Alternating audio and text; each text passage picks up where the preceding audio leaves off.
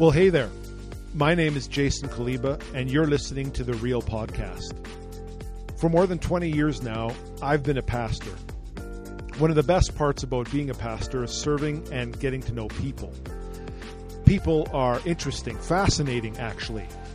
The more you get to know someone, the more you hear their story, the more interested and inspired you usually become. So I got this idea to start a podcast where I could sit down with some of those people so that other people like you could get to know them too. And that's what you get on my podcast, the stories and insights of real people that I hope will challenge you and inspire you to grow. This is The Real Podcast. Thanks for listening.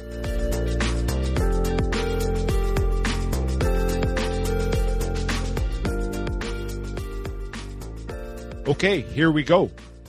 When we entered into the pandemic across Canada in the middle of March, of course, all of us had to make adjustments into how we live our lives, how we work, how we recreate, how we engage with our families. But fairly early on, it became obvious that there was a certain segment of Canadian society who were dealing with the new realities of this virus in a very specific and maybe more intense way. And that is our seniors, particularly those who are living in residences or care homes in places across Alberta and across the country. And because our seniors are at a higher risk of infection with this virus, of course, the restrictions that came into place to protect their health and those living with them were even more intense and more severe than those of us living at home and maybe not facing some of those risks. And then as some outbreaks came in a number of residences, particularly in Eastern Canada, some of the unique challenges and the plight of some of our seniors really came into focus. And now, as I'm reading in newspapers, magazines, watching on TV, really the state of how we care for the older segment of our society as they age, as they're more vulnerable, is really a live question for us as Canadians. So I don't really know too much about that. My parents are still young enough that they're still doing their thing and not at that point in their life. So I thought it would be helpful for me and maybe those who are part of the worldwide Real Podcast audience to just talk to someone who's been living in such circumstances over the past few months. And so it is my privilege today to welcome into the virtual Real Studio Audrey DeMaere, a longtime friend of mine and a resident of Bethany Care in Cochrane, Alberta. Audrey, welcome to the Real Podcast. Thank you. Now, before I get into questions and hear a little bit about what life has been like lately, can you give us a little bit of background on who you are, your family? It would be great to hear about that. Well, my name is Audrey DeMaere, and I was married to a pastor for 47 years. You must have had a great life then. We did. God showed us a real compassion because we always went to small churches. We had a compassion for churches that couldn't afford to pay pastors or workers. So God gave us a real love for those. And but my greatest love was writing. I love to write. And I did all of the writing for material for all of the churches that we worked at. And they used my Sunday school material. Okay. And I wrote Sunday school material for 7 years for Warner Pacific College in Indiana. And I wrote material for the children's literature for 2 years. And I have 4 books. Wow. But I love to write. Okay. But I love the work of the church. And you have some family as well in between all that working for the church and writing. Tell us about them. I have my son, Ken, who is a pastor, and a leader, and I have Cindy, who is a teacher at the university in Calgary. Mm-hmm. She teaches the teachers there. And I have a son, Kevin, who is he doesn't build, but he fixes when people want their houses changed. He does that. He's very brilliant in that. And I have a daughter, Cheryl, that we adopted. She lives in Edmonton. And how many grandchildren, great grandchildren do you have now, Audrey? Well, I don't know. I think around 20. I see. Well, lots of good people in your life then. Yes. So tell me a little bit about your living situation. I know you're here at Bethany and Cochrane, but how long have you lived there? Why did you and your family make the decision to go to Bethany? Well, about 3 years ago, I was living in my own home here in Cochrane. My husband had passed away, but my children were concerned over the fact that I was left alone when they all had to work. And I was a little concerned myself, and I was praying one night when I couldn't sleep and asking God, what do you want me to do? Yeah. I'm willing to go wherever you want or do whatever you want. And he impressed upon me so strongly that I was to move to Bethany Care Center in Cochrane.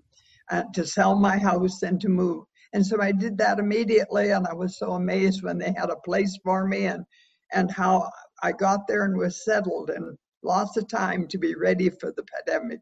I could never have handled that myself. So the Lord worked that out, and I just praise him for it. Huh. So tell me about that, Audrey. As you've already mentioned, you're a woman with lots of capability and talent. You have all your faculties about you. I've interacted with you a lot, so you're still pretty healthy. What was it like going from living on your own, making your own decisions, running your own show, to being in a spot? I know you're supported living, so you still have some freedoms and things. But what was the transition like from being in your own place to being in a place now where there are other staff and so forth around you? It's pretty wonderful. I always thought the time would come when I wouldn't have to do everything. My little great-grandson was visiting me one day just before the pandemic, and he said to me, "Great-grandma, do you have to make the dinner?" And I said, "No." And he said, "Do you have to wash the dishes?" And I said, "No." And he said, "Do you have to clean the house?" I said, "No." And he says, "Great-grandma, I think you have it made." Maybe he wants to move in. That's good.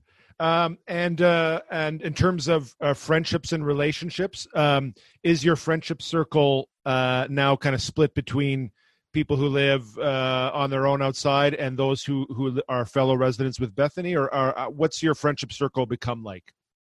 Well, I talk on the phone or over the internet with friends that I've had, but everybody is pretty much in the same boat. They've all got families to worry about, and we have a wonderful relationship with the people in there.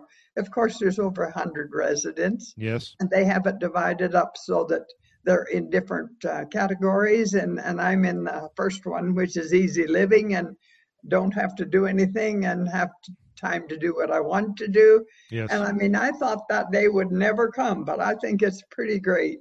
Okay. And tell me, I've asked about residents. Tell me about your relationship with the staff who care for you. So, of course, they're doing cooking and cleaning. What's it been like developing a relationship with these people who it's their responsibility to make sure you're doing well? They are wonderful. We have probably the best staff in the world. I'm sure God just sent his angels down to be our staff. We've never, in the 3 years, I've never heard an unkind word or them ever getting after us for anything. And they just work hard, and they say that they don't want to get sick or let us get sick. Mm-hmm. And they'll do anything, even if it means working all night, just to make sure we're safe. We have to appreciate it. Yeah. I feel like we should be doing the work and looking after them. Yeah. Well, that's wonderful to hear. But let's back up to early 2020. When was the first time that you heard about something called COVID-19? And what was your thoughts when you heard about it? Well, it was about the first week in March when they started announcing it on the television. And right away, of course, most of us remember epidemics from the past, different ones that there were, which young people would not know anything about. But that was a little startling because you wonder, is this going to be something big? But by the second week, Bethany had already jumped into action. They had locked all the doors and made sure that we couldn't have visitors, and they tested every one of us to make sure we didn't have anything like that. And they take our temperature every morning for the last 5 months to make sure we don't have anything. Okay. They just separated everybody so that you had to be 6 inches apart. We couldn't even eat within 6 inches of anybody. And I'm guessing you mean 6 feet. 6 feet, I'm sorry. And we can't play games within 6 feet of each other. But a few times we've been able to go out, not very often. But I think the hardest thing is for people who have lost a loved one during this time. Like one family that moved here and her husband died, and she had to, her family couldn't come and see her, and she couldn't get out, and she just had to depend on the rest of us to try to make her feel better. And that was hard. I felt so sorry for her. I can't imagine. So it's just a matter of spending some time talking with her? Yes. And trying to be with her so she didn't have to be alone. And was her husband a fellow resident, or he lived outside the home? They only moved there a few weeks before that, and he wasn't well is the reason they came. I see. Too many people wait till they're almost gone before they come, and that's too bad.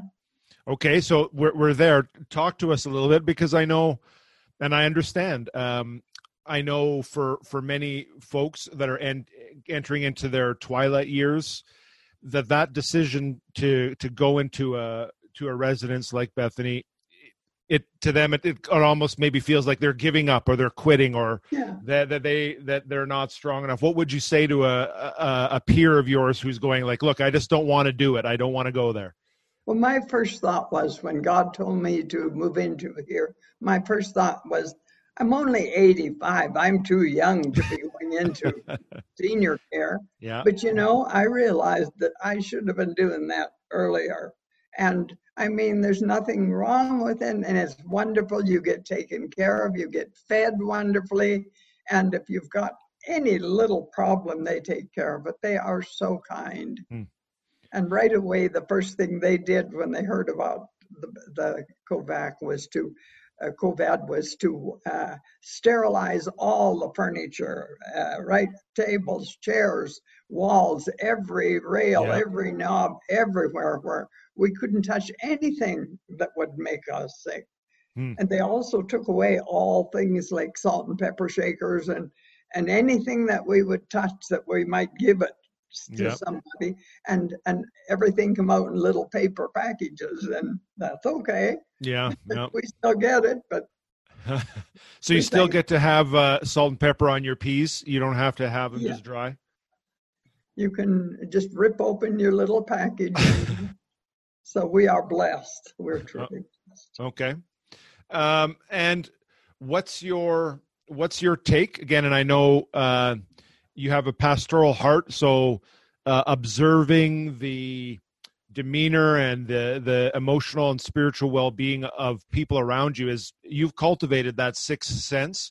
What's your view of how your friends and the people around you are doing? And especially, this has gone on a long time now. We're quite a few months removed from the outbreak. So what are the kinds of things that are being done to kind of improve morale? So you mentioned church services.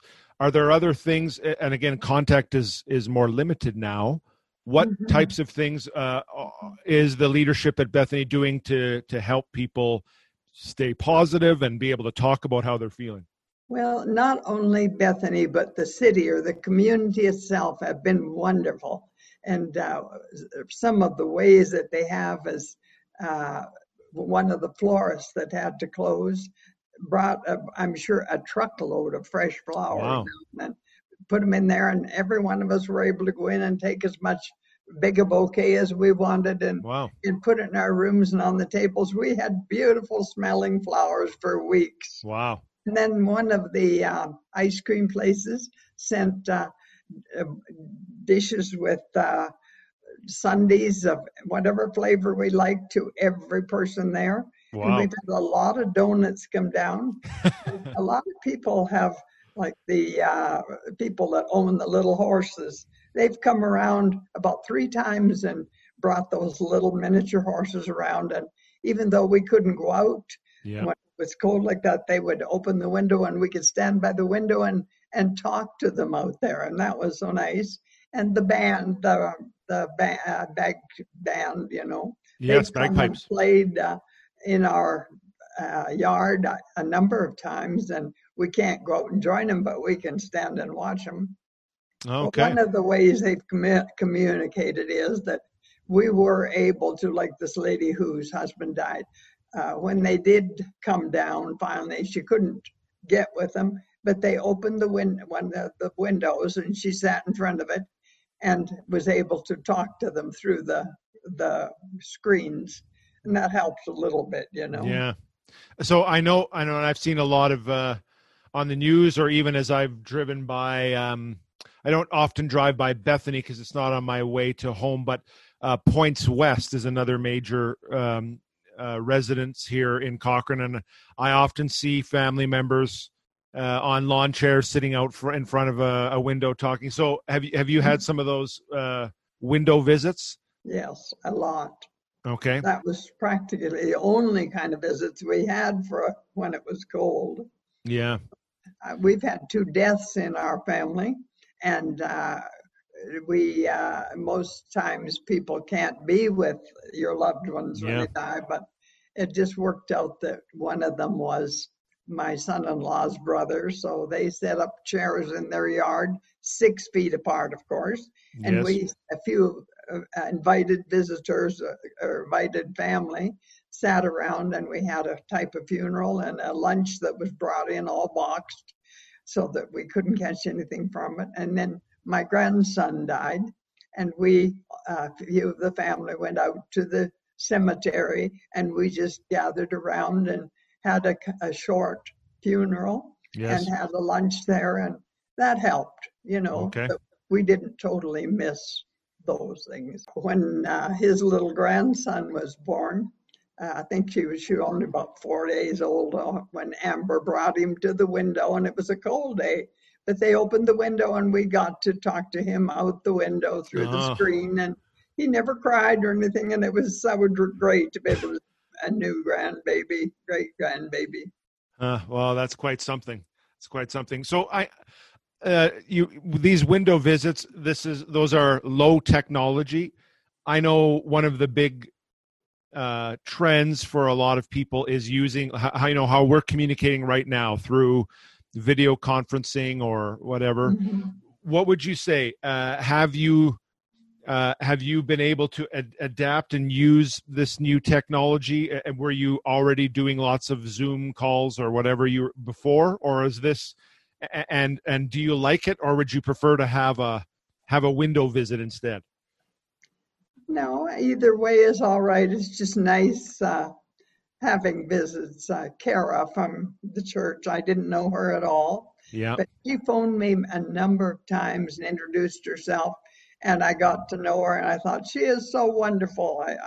It lifted my spirits, and I said, I'm going to pray for her graduation. I don't know her, but I still, learned to love her through talking to her on the phone. I thought, that is something that people could do. A lot of people do. We get a lot of scam calls, so we have to be careful. Yes, I'm sure you do. But so this was one of the students in the youth group who was contacting you and just touching base and seeing how you're doing? Yeah, that's a nice thing for a lot of people. I don't know, with some of the men, they're a little on the quiet side. I'm just not sure how they feel about everything. They don't always talk. We joke a lot and talk a lot, but nobody complains because we don't have anything to complain about. Okay. Well, and talk to me a little bit more about the staff. You're pretty positive about the care they've given for you. Do they talk about, because you're there, and you're living there, and you're a little bit more planted. They're going in and out. How are they talking to you about how they're doing, how it's impacting their families, and how if they're getting tired? Yes, and we all ask. We're always asking them how they are, and they tell us about having to go home at night and change their clothes and wash their hair and get all ready to leave at 5 o'clock in the morning to come out and help people Yep. that need pills early and things. And they are very open to talk to us, and we're happy about that because we want to hear about them. Hmm. Hmm. And the question about and have you been watching some of the news and the stories and the questions being asked about how do we do a better job at protecting our seniors? Have you thought about, like, if you were to speak to policymakers and say, here's how I think we could do better, would you have any advice on how we can do better at this? Well, I don't think I could advise people to do any better here. But I realize that maybe in the East they don't have enough workers, or maybe the people don't love their seniors as much. I'm not just sure what the problem Uh-huh. is that they don't do more. But here, even if some of them have to work all night or have to work all day without a stop and have to wear those masks, they're still willing to do it. And we just appreciate them so much. And we tell them I see. that we Yeah. do, Hmm. that they know we love them. Well, pass a word of appreciation from us too. We're glad to hear that you're getting good care. That's good news here.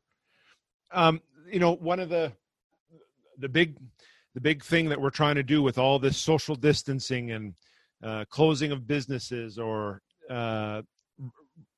limiting the amount of people who can come in for visits, the point of that is to keep people alive, and I'm glad we're doing that.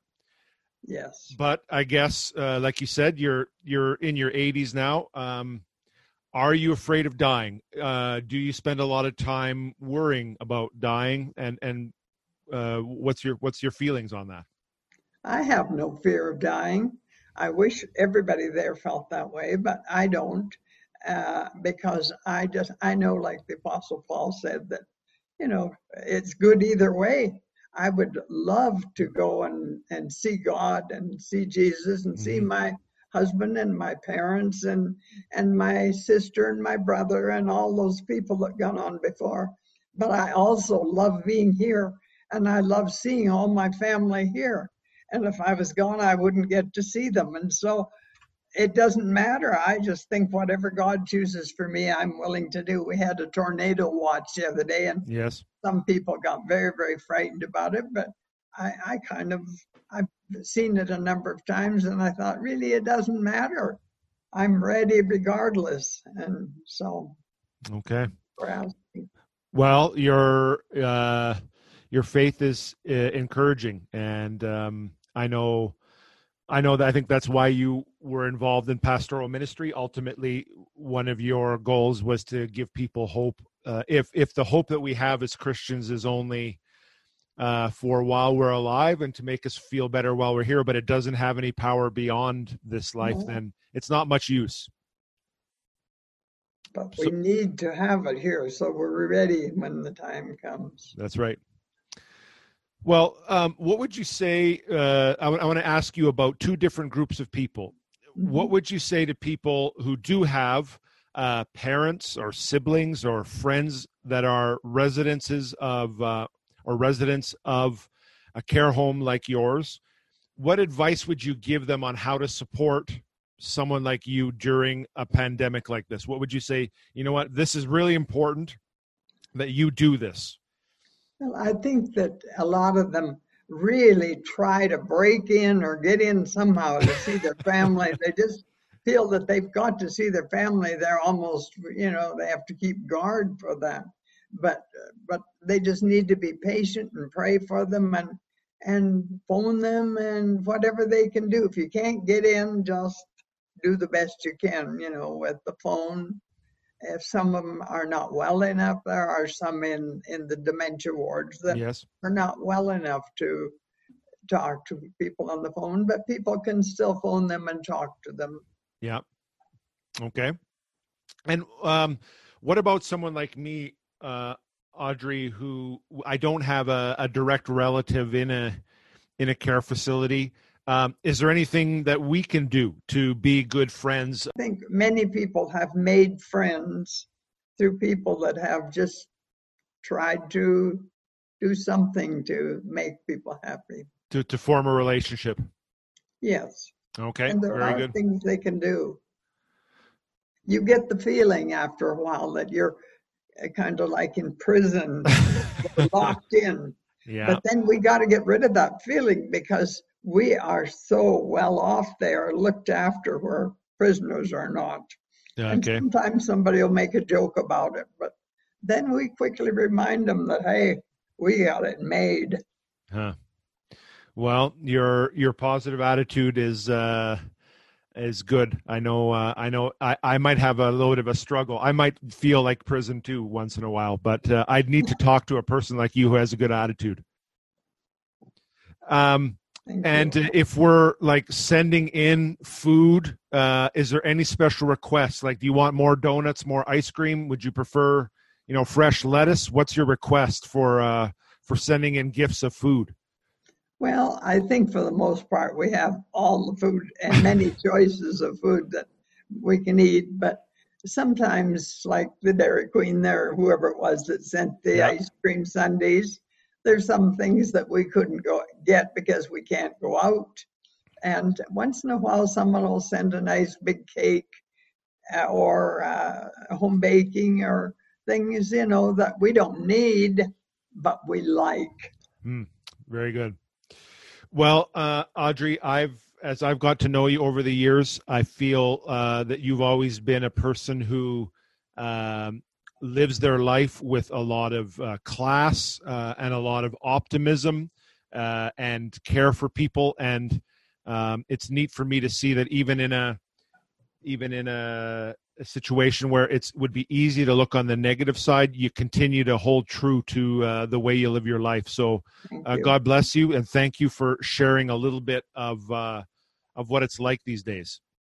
And thank you for asking and being concerned. I think that most people just being concerned, and especially like the town folks that one day that we heard horns tooting and whole bunch of cars were lined up, and they went around and around our yard and tooted their horns and said hi and made us feel like, hey, they care. And then one day trucks came, and a whole bunch of trucks lined up, probably 20 of them going around and around and tooting their horns. And just things like that are saying, we remember you, we care about you. And those things really matter. Well, I've been impressed to see, at least in the local newspaper, that there's regular intervals of people popping by, whether it's the Pipers, as you mentioned, or the Jeepers Club, or I know on Seniors Week in June, the town did quite an effort. So we'll seek to remember, and depending on how this goes, it doesn't look like we're out of the woods yet. So we need to keep remembering as we go along and not get tired. They remind us that we should maybe put away everything and put up our Christmas trees. I have a feeling that's about the way it's going to look, but at least we've had some practice. All right. We'll be glad when we can go back to church. Well, we'll be glad to welcome you back here, but we might need to exercise a little patience first. Well, again, thank you, Audrey, and you have a wonderful day. Thank you, and thank you for asking me. I appreciate that. You bet.